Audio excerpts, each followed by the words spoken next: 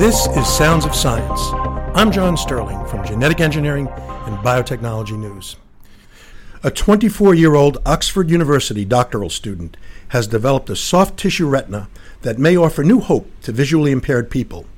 It looks like the new research for this application is the first to successfully use biological synthetic tissues developed in a laboratory environment. Vanessa Restrepo-Schild from the Department of Chemistry is the inventor of the technology.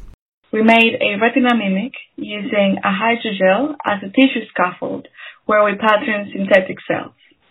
So our synthetic retina owes its functionality to the composition of those synthetic cells.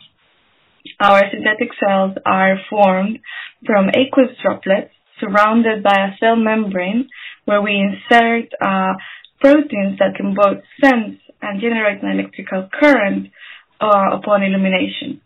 The study, published in Scientific Reports, has the potential to lead to the development of new, less invasive technologies that more closely resemble human body tissues. Such advances might help treat degenerative eye conditions such as retinitis pigmentosa.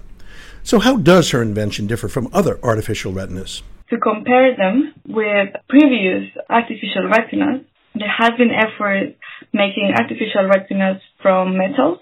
So these are artificial retinas that are very hard and rigid.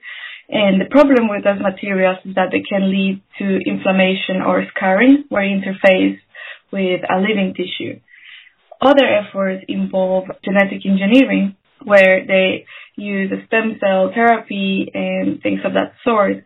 Our project contrasts with that because it doesn't have the problems that genetic therapy may have of overgrowth of the cells or immunogenicity.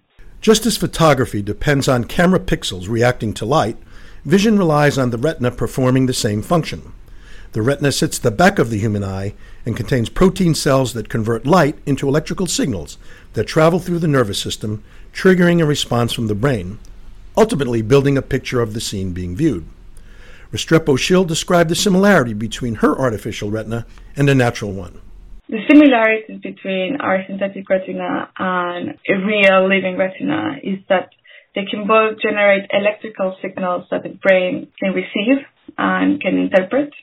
There is, of course, differences because we don't try to make a synthetic tissue that is exactly like a living tissue. We aim to retain functionality using the minimal components necessary. Although the synthetic retina has only been tested in laboratory conditions, Restrepo-Schild wants to build on her initial research. Working with a much larger replica, her team will test the material's ability to recognize different colors and potentially even shapes and symbols. Thanks for listening. For Genetic Engineering and Biotechnology News, I'm John Sterling.